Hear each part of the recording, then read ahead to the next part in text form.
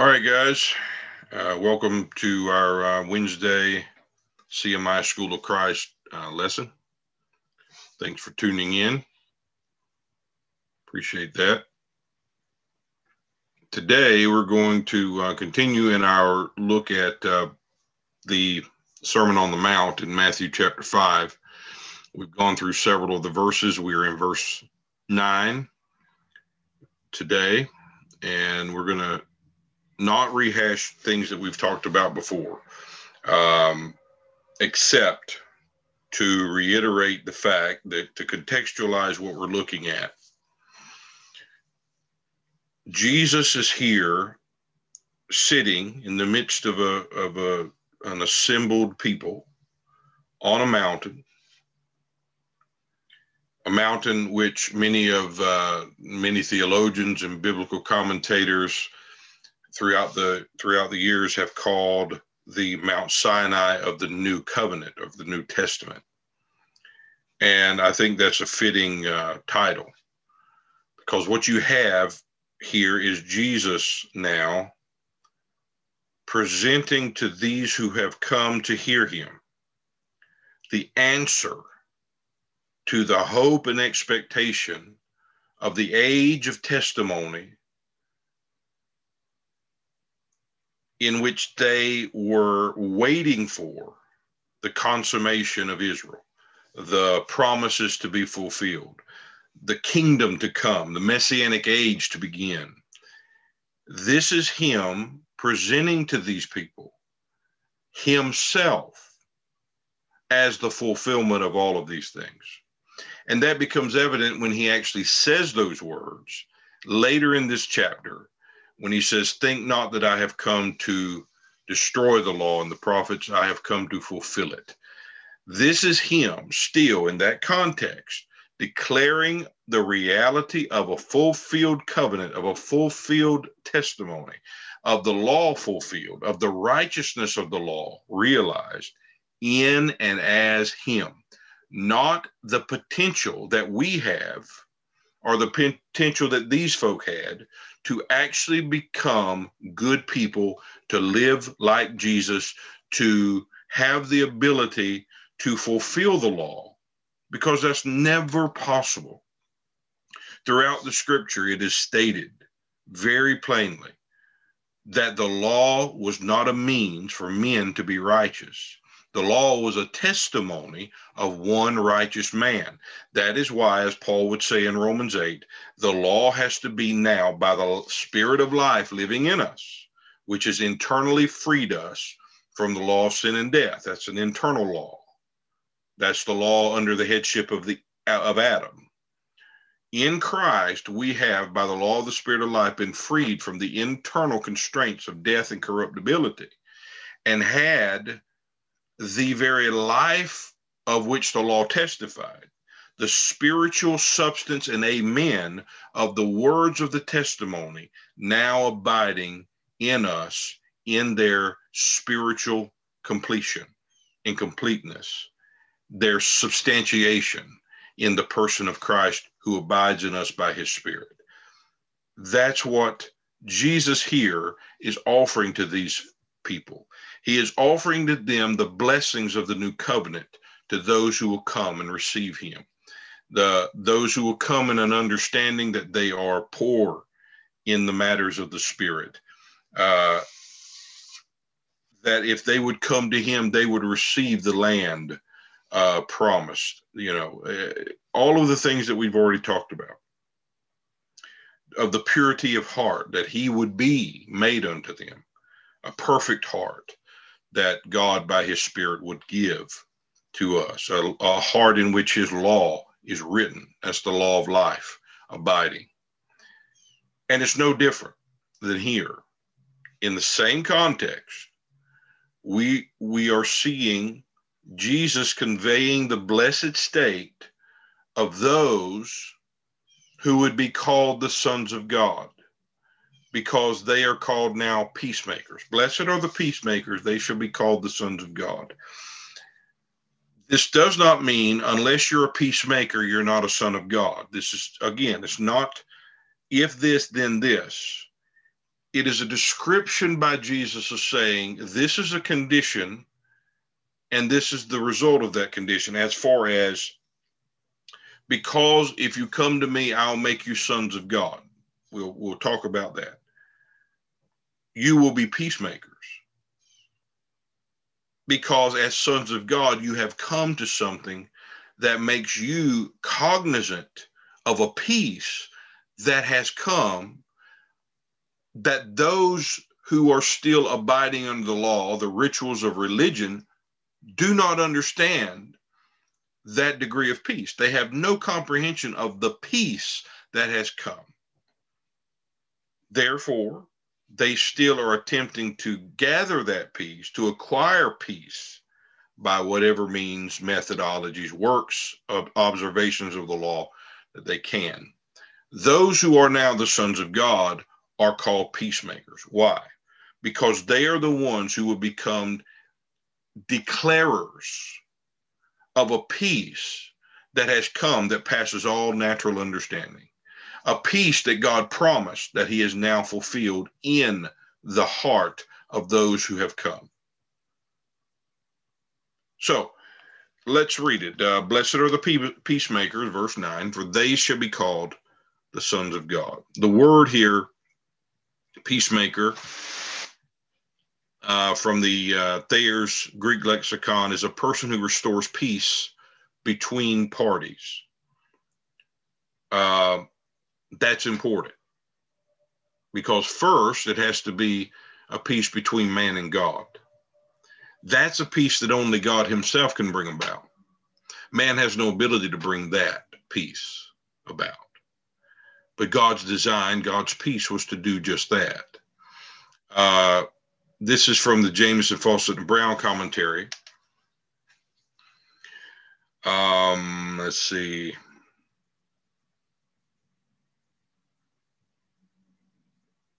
Yeah, it was not until Christ made peace by the blood of Christ, by the blood of the cross, that God could manifest himself as the God of peace, that brought again from the dead our Lord Jesus, that great shepherd of the sheep, through the blood of the everlasting covenant. That's Hebrews chapter 13, basically. He could reveal himself as in Christ, reconciling the world unto himself, not imputing their trespasses unto them. This is part of the peace that has come through the work of the cross.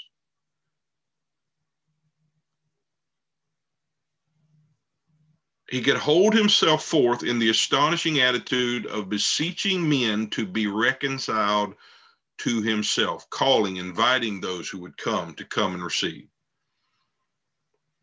And when this reconciliation, and all of that was from 2 Corinthians chapter 5, you already understood that, I'm sure. And that has to do on the heels of where he says in 2 Corinthians chapter 5, verse 17, 18, that if any man be in Christ, he is a new creation. Old things have passed away, the new things have come. That's the reality of this peace that he's brought about, the work of reconciliation, the work of peace with God. And when this reconciliation took place, and one has peace with God through the Lord Jesus Christ, even the peace of God which passes, again, understanding, the peace receiver, listen to this, the peace receiver, as now a son of God by faith through grace, becomes a peace diffuser, meaning he becomes a presenter, and a proclamation comes forth out from that experience of receiving the peace with God that no man understood could possibly be acquired or achieved. And it couldn't be, it had to be a gift through this work of the blood of Jesus, where he's reconciling the world unto himself, not imputing sins unto men. The peace receivers understand that, come to comprehend this great peace that he has brought. And we're going to talk about peace because most people's misunderstanding of the term peace is the prerequisite to a lot of the misunderstandings with regard to this peacemaker. because we think of it as going into situations, circumstances with family, friends, whoever, situations that we are brought into by whatever means, and we normally take that as we become peacemakers when we sit down to the table and bring peace between two parties. And the person who restores peace between people, that's true, but this is not what it's actually referring to. It's not about sitting down at the table, having men, hash out their differences so they can finally come to some mutual agreement and thus have peace. That's a very shallow example of peace. That's a shallow understanding of peace. In this context, we're talking about a peace that God himself imputes to a soul. And when that soul has had such a divine peace wrought within it, that soul can do nothing more than declare to all who need to hear the peace of God, and all who have that peace to confirm it. But all who need that peace, he becomes a one who declares that peace to those who need to hear. And we'll read that in a moment as well. The gospel itself is called the gospel of peace because it is the declaration, and some commentators will say it's the gospel of peace because it's the way in which it reconciles men to God. To a degree, I agree with that, but let's say it this way. I think it's more exact to say it, or more true to say it this way. The gospel is the declaration that God and man can have peace. And if they come, the gospel is that in Christ we do have peace. See, it's not saying one day we're going to get peace. It is saying if you are born again, you have come to peace with God. You have come to a place, and we could say it in different ways. There is now no condemnation to those who are in Christ Jesus. You are complete in him. Those are declarations of peace with God. And we'll see that in a moment. Again, because of the misunderstanding of peace, we can't really grasp that.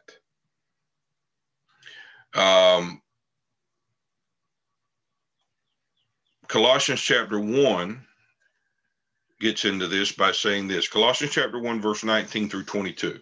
For it pleased the Father that in him, that's Christ, should all fullness dwell. And having made peace through the blood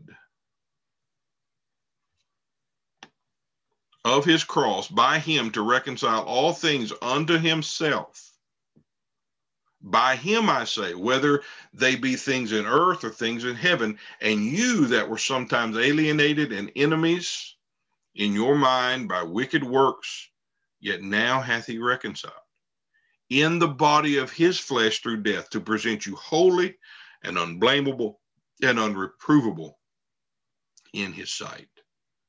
That's the peace that he has brought about through the work of his cross. We could now be brought into a reality through his work, through his grace, through this once and for all offering by which he has perfected those who are sanctified. That through the work of his flesh, through the death of the cross, we can now, by his very life dwelling in us, now through that work becoming dead to sin, alive unto God through Christ, we can now in him be holy, unblameable, and unreprovable. That's peace. That's not an emotional peace that comes because circumstances are in our favor instead of in opposition. That's how we think peace, or what we think peace is. We think peace is the absence of adverse situations and circumstances. Peace is beyond that. Peace is much more than that. Peace has to do with a state of being that has been wrought in a soul, that leaves a soul uncondemned in the sight of God, that leaves a soul without reproach and without blame. in the sight of God. That's quite a miracle. And it's that peace that the sons of God understand that they now possess. And they go and proclaim that peace to those who will hear. That's the peacemaker who will say, listen, the war is over. The truth has come. He is present. Come to him and receive the peace of God, peace with God, peace of God, peace with the God that your soul's previous state of being, from which the previous state of your soul kept you at a distance. Now you can have peace. Now you can be in a relationship of rest where he cannot look at you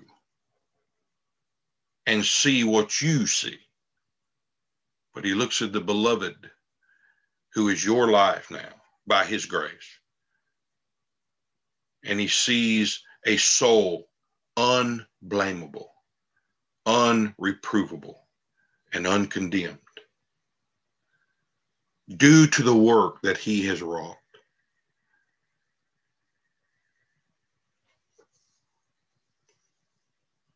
That is the peace that most people who have that peace because they have Christ within them do not understand. Because they're still trying to get God to like them. They're still trying to get God to look at them favorably and nod in acceptance. I'm telling you, he looks favorably and nods in eternal delight upon one man and unto one man. The peace that we have is that one who is at peace with God entirely and unbreakably is our life. That is the gift unto which God has given the sons of God. That's the gift he's given to the sons of God. And that's the truth that the sons of God declare to those who are in and out of the house.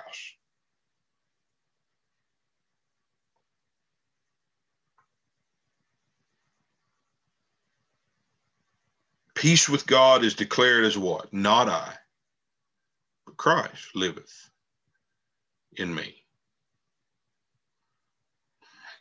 The meek shall inherit the earth, Psalms 37:11 says, and shall delight themselves in the abundance of peace.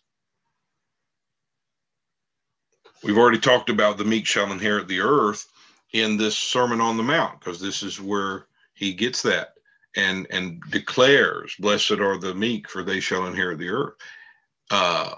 Well, because in the same vein and in the same reality and at the same moment, we know the meek inheriting the earth reaches back into the old covenant of a promise of a land of promise, the true land of promise that he was giving to them, that he would bring them to by the blood, by the work of the Lamb, delivering them from death, delivering them from sin and death and corruption in Egypt. All of that stands for that. He promised a land. And you see in Solomon, it's a land ruled by one king who is full of wisdom, understanding, whose very presence causes the Queen of Sheba to fall on her face, having passed out due to the glory and wisdom that she beheld in him. You read it said of that land, of that kingdom, in the moments and times of his reign, that land had no enemy. That land prospered, had no enemies in it, and all looked to that land for all supply. and brought unto that land everything they had. What a beautiful picture. And now to be under the kingship, under the headship, under the governance of the greater than Solomon, as those who are in Christ, the abundance of peace has come. We are now dwelling in that land of inheritance that abounds with peace, where there's no enemies at all. Not even you. You're not even an enemy, because that has been removed. Everything of us that which is that first condition, the internal state of sin and corruptibility, has been removed. That which was contrary to God himself and all that God desired has been removed. The man of sin has been removed by the work of this cross, and God has imputed now another life, a new man. He has brought the true government of grace into the soul.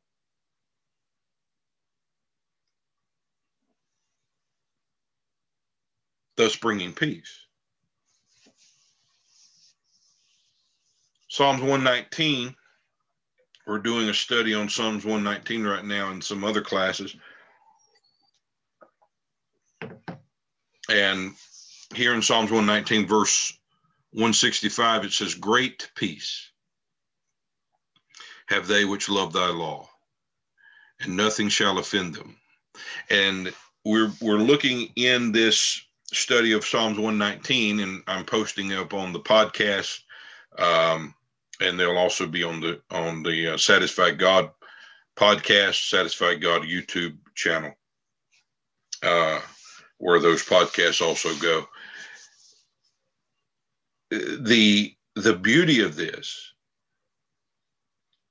is, if you look at they which love thy law, it's not just saying they love it, they do it perfectly, and there it goes. No, who love the law to serve it and obey it until its conclusion, until its end. Remember, Psalms 119 is written under the age of testimony, and this man who is writing this psalm is looking, having loved the law, desiring to fulfill and obey the law with all of his heart and might, all the zeal toward it, yet understanding in the midst of that he is incapable of keeping it unless God gives him divine assistance and works in him to do this.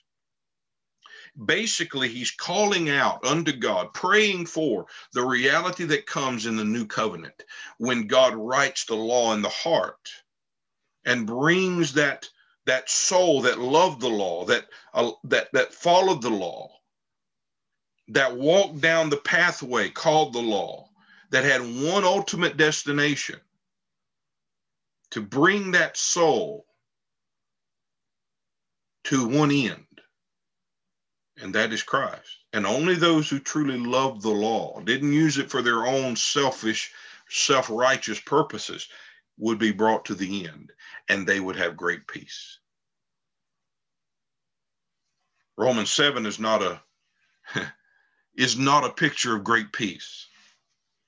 But this is a man in Romans 7 who was doing the law blamelessly, he would say in Philippians 3. Same man,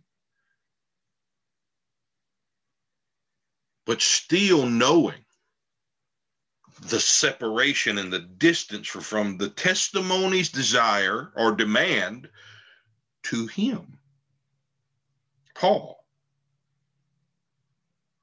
to man himself, flesh. There's a separation and a distance there that will never be bridged.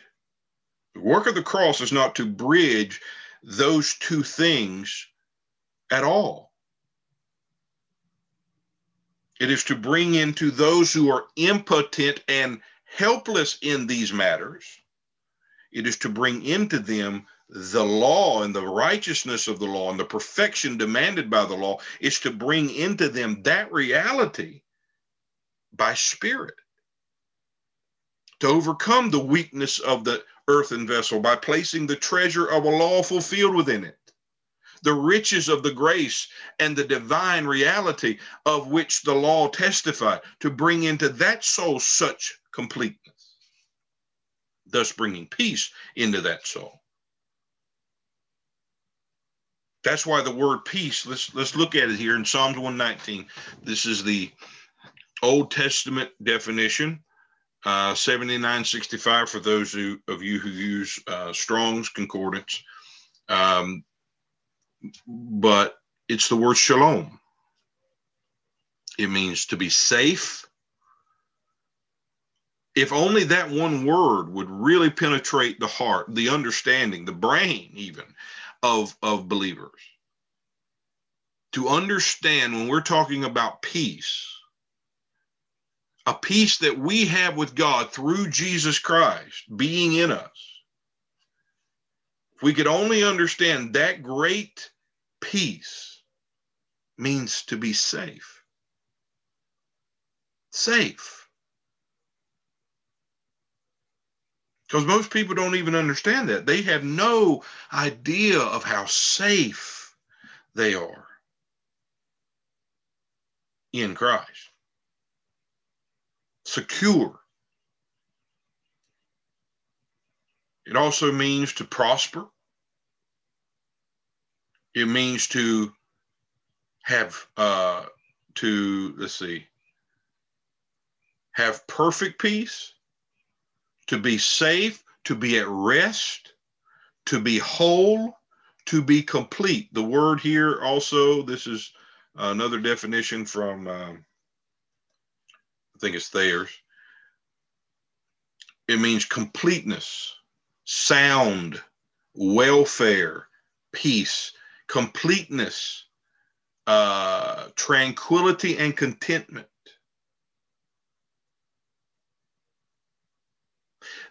This is the reality that has been given. And when in reference to God, speaking of peace with God, it speaks of especially covenant relationship. Because covenant relationship is a relationship of certainty and security, because covenant doesn't depend on the ability of both parties to uphold their end of the bargain. Covenant is a stronger party overcoming the weakness of the party he is invited to relate to him by covenant. That is why the new covenant has been given in us, because it's God inviting that soul that could not approach it into it by his own power. Bringing into that soul what that soul was incapable of. Knowing the soul was weak, knowing man was weak, impotent, incapable. He overcomes it by his presence, his grace, and brings our soul into a relationship that is defined. This is the beauty of the peace. The covenantal relationship defined by one man, the man of spirit, abiding in the soul, crying out, Abba, Father. That's a divine relationship being imputed to a soul. A relationship that cannot be broken, that doesn't change day to day, that is not up and down like a roller coaster like many Christians are. It is safe. Why? Because it is not mine or yours. It is God's relationship being provided to the soul. It is the Father and the Son relating to one another in covenant, relating to one another in covenant in me and in you. We know such peace when we comprehend in the seeing of Jesus Christ that relationship as an ongoing keeping power in the soul. That's the mark of a peacemaker. One who doesn't point out the faults of everyone, but points out the perfection of the one. And to those who are in that one, declares such a peace and perfection and a safety, because we're found in him, having nothing of our own. Because if we had anything of our own that actually looked or was effectual to be a validation of our relationship, then, my friends, we have no security at all. But when the relationship is solely and securely found in him, And our things and our approach and our thoughts and our actions and nothing of it has any part in the measurement of it or the dictation of it, then buddy, you talk about something certain, because it's certain in him and as him, not I, but him who lives in me. That's a peace that we can declare to those who need to hear such peace.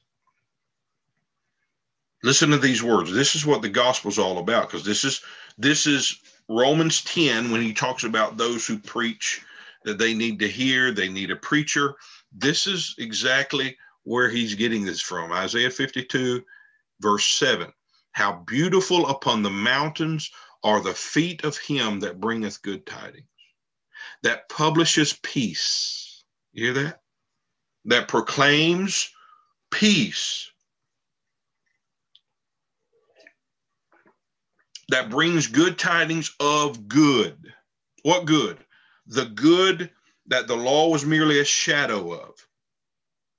See, the law was a shadow of the good things that was coming. Not that still is coming, but under the Old Testament, under the Old Covenant, better, they were coming. Why? He was coming. He had not yet come. So the law was a temporary arrangement until the good of which that law spoke and testified in many different ways at many different times until he came. And he came as the fulfillment of that, to bring peace. The mountains, the feet of them that brings good tidings, that publishes peace, that brings good tidings of good, that publishes salvation. Same thing, peace and salvation, same thing here. That saith unto Zion, thy God reigneth. Remember what he said again, to bring it back to a previous statement, because this is what it's about. This is the recognition out from which those who are peacemakers present the truth of the gospel. They say unto these people, those who are publishing peace and salvation, or declaring the peace of salvation to those who will hear. What is the declaration? Thy God reigns. Where are you saying this? Where is this declaration being made? Zion. Zion. Hebrews chapter 12. Ye are come unto Mount Zion. What else have you come to that Zion speaks of, that is realized in Mount Zion, where you have come? The city of God, the spirits of men made perfect, to Jesus, the mediator of a better covenant.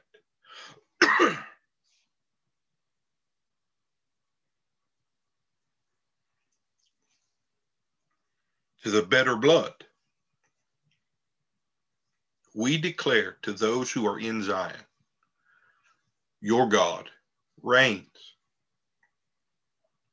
What did we say previously with Solomon? As long as he reigned, from the time of his beginning to the time of the end of his reign, peace reigned in the land. Well, the beauty of our king is that he will never die. He does not change. He will never give up his throne. He sits upon his throne perfectly, enthroned upon his holy hill of Zion by God himself. Psalms 2.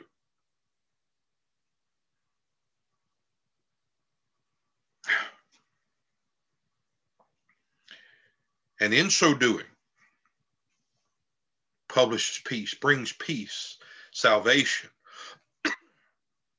where there are no enemies in the land, we could say it this way, where there is no condemnation, where there is no corruptibility, where there is nothing reprovable, where there is nothing blamable, no enemy. Just peace. Peace with God reigns in this land because he reigns. That's the declaration of the gospel. Ladies and gentlemen, if you're hearing anybody pointing to you and saying you better start measuring up, then you need to walk away, because there's only one who measured up, and that is Christ himself. The grace of God that brings peace to the soul is that he has caused that one who is the full measure of all divine realities to dwell in you and be made unto you that life. Read it. 1 Corinthians chapter 1, 28, 29, 30, 31, those verses. Read the end of that chapter and tell me that's not the peace of God at work. It's a peace of God that is God himself that did this, that brought you into Christ, and that has now made Christ to be unto you. Why? Because you can't be it yourself.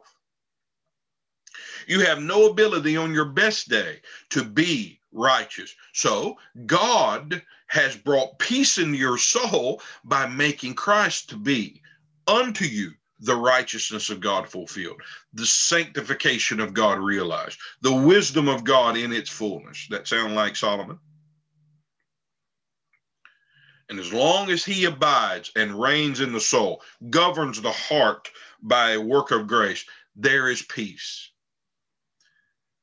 That peace must be seen in the face of him who sits upon the throne. He must be seen. He must be known. We must grow in the grace and the recognition of the peace that God has given in Jesus Christ.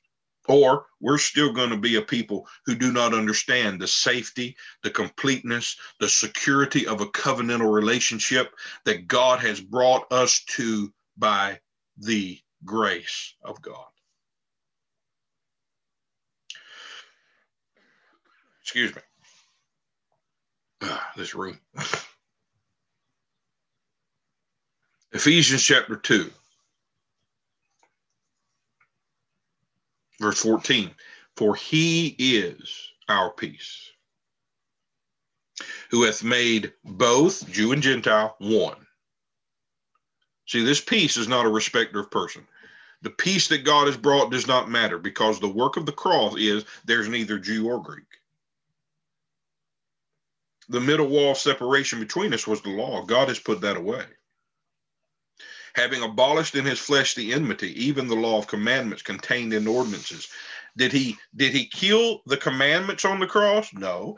What he did was kill the man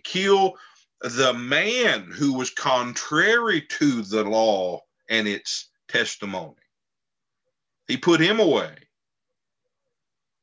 and abolished that enmity, making the law of God no longer necessary, because the fulfillment of that law has come. And when that one lives in the soul, read it in Galatians chapter 5, you see it beautifully. When that one comes and abides in the soul, made unto the soul the perfect fruit of the Spirit, then there is no law against that. There is no law that can bring charge against that perfection. That's what he's talking about, whether Jew or Greek. This is not about skin. This is about soul. This is about a soul in union with Christ, not the natural makeup of anybody. Jew, Gentile, doesn't matter. Natural lineages have no place here. So he put that away, the law, commandments contained in ordinances, for to make in himself of twain, Jew and Gentile, one new man, so making peace. Now, is this Jew and Gentile getting together and saying, oh, we finally like each other? No, this is about God raising up one man from the dead who has abolished the enmity. Now God raises him up who has no enmity with God, and those who would come to be found in him, in that one man, is perfect peace. And that he might reconcile both, Jew and Gentile, unto God in one body by the cross, having slain the enmity thereby, and came and preached peace to you who were far off, and to them that were not. He preached the same peace to those who are way off, that's the Gentile, and those who are in the house naturally, those are the Jews. Paul was the perfect example of this, right? Those who have actually experienced the abolishment of division, separation from God, and the great separation between Jew and Gentile due to law observation. He's now become a proclaimer of that peace to those who are actually assuming that their works are a means of such togetherness. They think that they can apply the law and be at peace with God, or they believe because they have the law, they're at peace with God. And he's saying the only way we have peace with God is in the one new man that God has raised up, and it's not Jew or Gentile. That's a peacemaker. The one who declares that the peace of God has nothing to do with Jew or Greek, has nothing to do with law or not. It has nothing to do with circumcised or uncircumcised, because they are unprofitable. Both are unprofitable.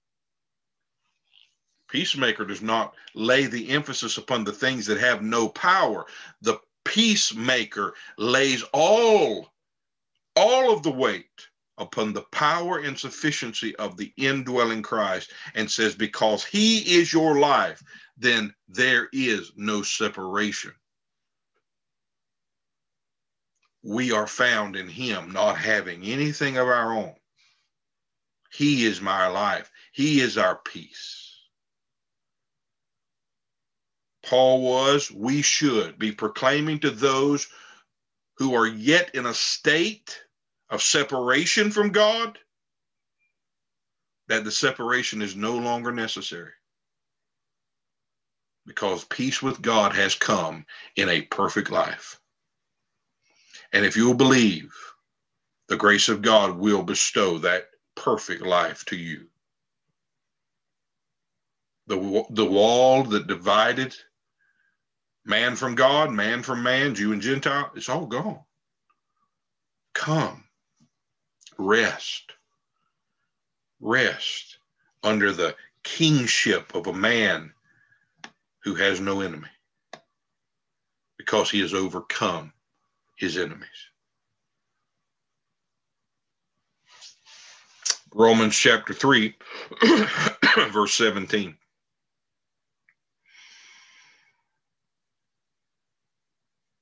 The way, this is 17:23. Now, let's contextualize this a little bit. He's spoken about Jew and Gentile. No matter Jew or Gentile, the law has concluded all under sin, or to be sinners, because they're under the headship of Adam. He'll go on to say in verse 5. That's basically the full complement of this context. But here he's speaking of them who the law condemns. There's none righteous, no, not one. There's none that seek God, not one. Man, what a statement. See, such a statement in the mind of men would not allow for peace. But when you understand the conclusion God has brought, the thing that God has done to counteract the corruptibility and incompetence and incapacity of men, then you can rejoice with the peace of God that has been given. Here's the men that the law condemns, Jew and Gentile. The way of peace have they not known. That's verse 17 of Romans 3. There's no fear of God before their eyes. We know that what things soever the law saith, it saith to them who are under the law, that every mouth may be stopped and all the world may be guilty before God. Do you see that?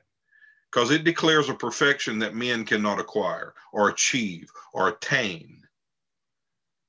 So it shuts the mouth of those who would boast in their righteousness,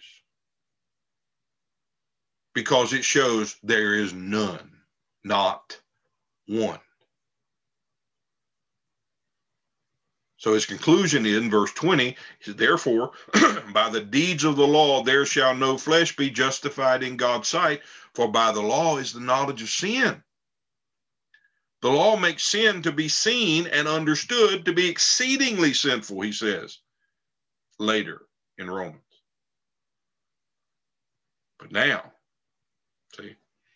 now in Christ Jesus, you who are afar off have been made nigh. But now, The difference between two ages is the but now in Christ Jesus. But now the righteousness of God without the law is made manifest. A righteousness has come that the law testified, but that righteousness that has come is no longer makes the, let's say this, makes the law and its observance now unnecessary, because it is the very thing the law pointed to. Once you've reached the goal, there's nothing else. Once you've reached the end of the matter, that thing has no other purpose but to bring you to the end.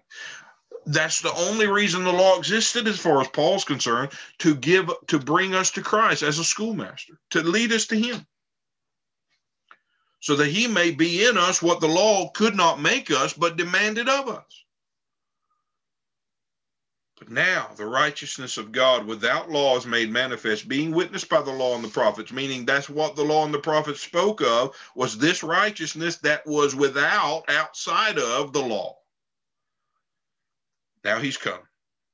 Even the righteousness of God, which is by faith of Jesus unto all and upon all that believe, for there's no difference. All have sinned and come short of the glory of God. That's why this was necessary. That's why this was necessary. They had not known peace, but now God has brought peace. He had to do it because there's no difference between Jew and Gentile. All have sinned. There's no methodology to righteousness. There is the necessity of God imputing righteousness to those who are in themselves barren and impotent. And I say that based upon Romans chapter 4, where he goes to next, speaking of Abraham and Sarah. A man that had to believe that God who promised could perform what he promised, because he could not in himself. So Romans chapter 5, and we'll end here today. Romans chapter 5, verse 1 says it very plainly. Therefore, being justified by faith, we have peace with God through our Lord Jesus Christ.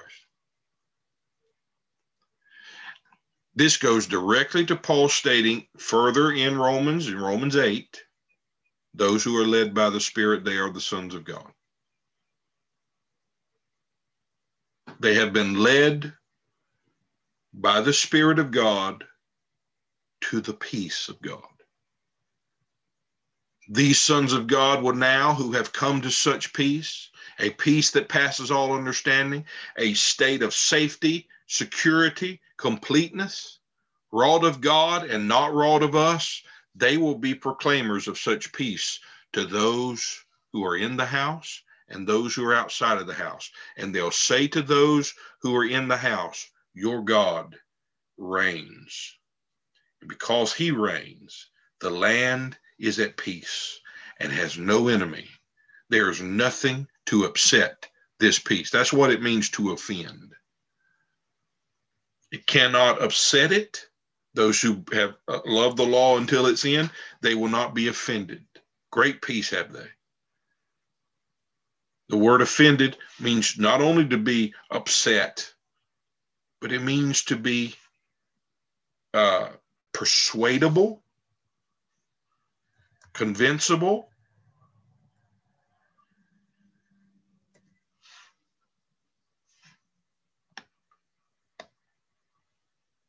enticable. Specifically, and this is from the New Exhaustive Strongs, it says an enticement, which is the word offended, they cannot be enticed, specifically speaking of an idol. They cannot be enticed by an idol, which is man's view, man's understanding, a God that man has created in his own imagined image. That's what peace does. Peace keeps you from being persuadable toward that which will give no peace, but will put you under the bondage of works, efforts, and wasted energies. Because peace, proclaimed by the peacemaker, will cause you to come and receive a life that bestows all the things that you thought you could do in a moment. He bestows it in an instant, in a moment, in a second, if you will, in the twinkling of an eye. Those who have been led by God to the goal, which is what it means to be led by the Spirit, they are those who have found and know the peace of God that has been given in Christ. And they are the ones who will proclaim that peace to all who will hear. That's what it means to be a peacemaker. There is nothing missing, fellas. There's nothing lacking in him. Come and receive all things. Or to those who are in the house, you have all things. All things are yours. So we'll call that a session, guys. I appreciate you listening. Thanks so much for tuning into these YouTube classes. Appreciate that. If you have any questions or anything, feel free to ask. Looking at the counter here, we would love to answer them. If you have any other comments, would love to read or hear those. So again, as I did the last time, let me just go back. Let me look at the. Let's see, I could probably do it here faster. The dates for the June Bible Conference is June the 21st through the 25th. June 21st through the 25th. That's the last full week of the month of June. And so those are the dates that we have for the conference. So if you are able to come, please do. And we'd love to have you. Really, we would love to have as many of you who are able to get here this year. Last year was a little weird. This year, things are getting a little back to normal, pretty much back to normal here. You don't have to worry about all of the restrictions and stuff with us. But, however you feel comfortable, we would love to still have you here. Be a part of these times together this week of sharing and, experiencing and growing in this grace that God has given to us in Christ. So please do, if you have any information that you want, we're going to email out some information about places to stay and that type of thing. There are Airbnbs here in the area that you can also go on Airbnb and find places to rent here for that week. I would suggest, if you're going to do that, to get that pretty quickly, because things do tend to, around that time of year, there's a homecoming in Leslie, which is right above us. And, the river and all of the things to do outside here draw people this time of year or that time of year to the river. And so you may want to try to get some of those Airbnb rentals early if that's something you're inclined to do. But if you have any other questions, you can contact us. My email is rabonbyrd@gmail.com. So feel free to do that, or you can email cmibrc@yahoo.com. I'll also get that. So either way, we'll try to help you if we possibly can. All right, guys. Thanks so much. I appreciate the time that you have shared with me and the patience listening. Thanks so much. Amen.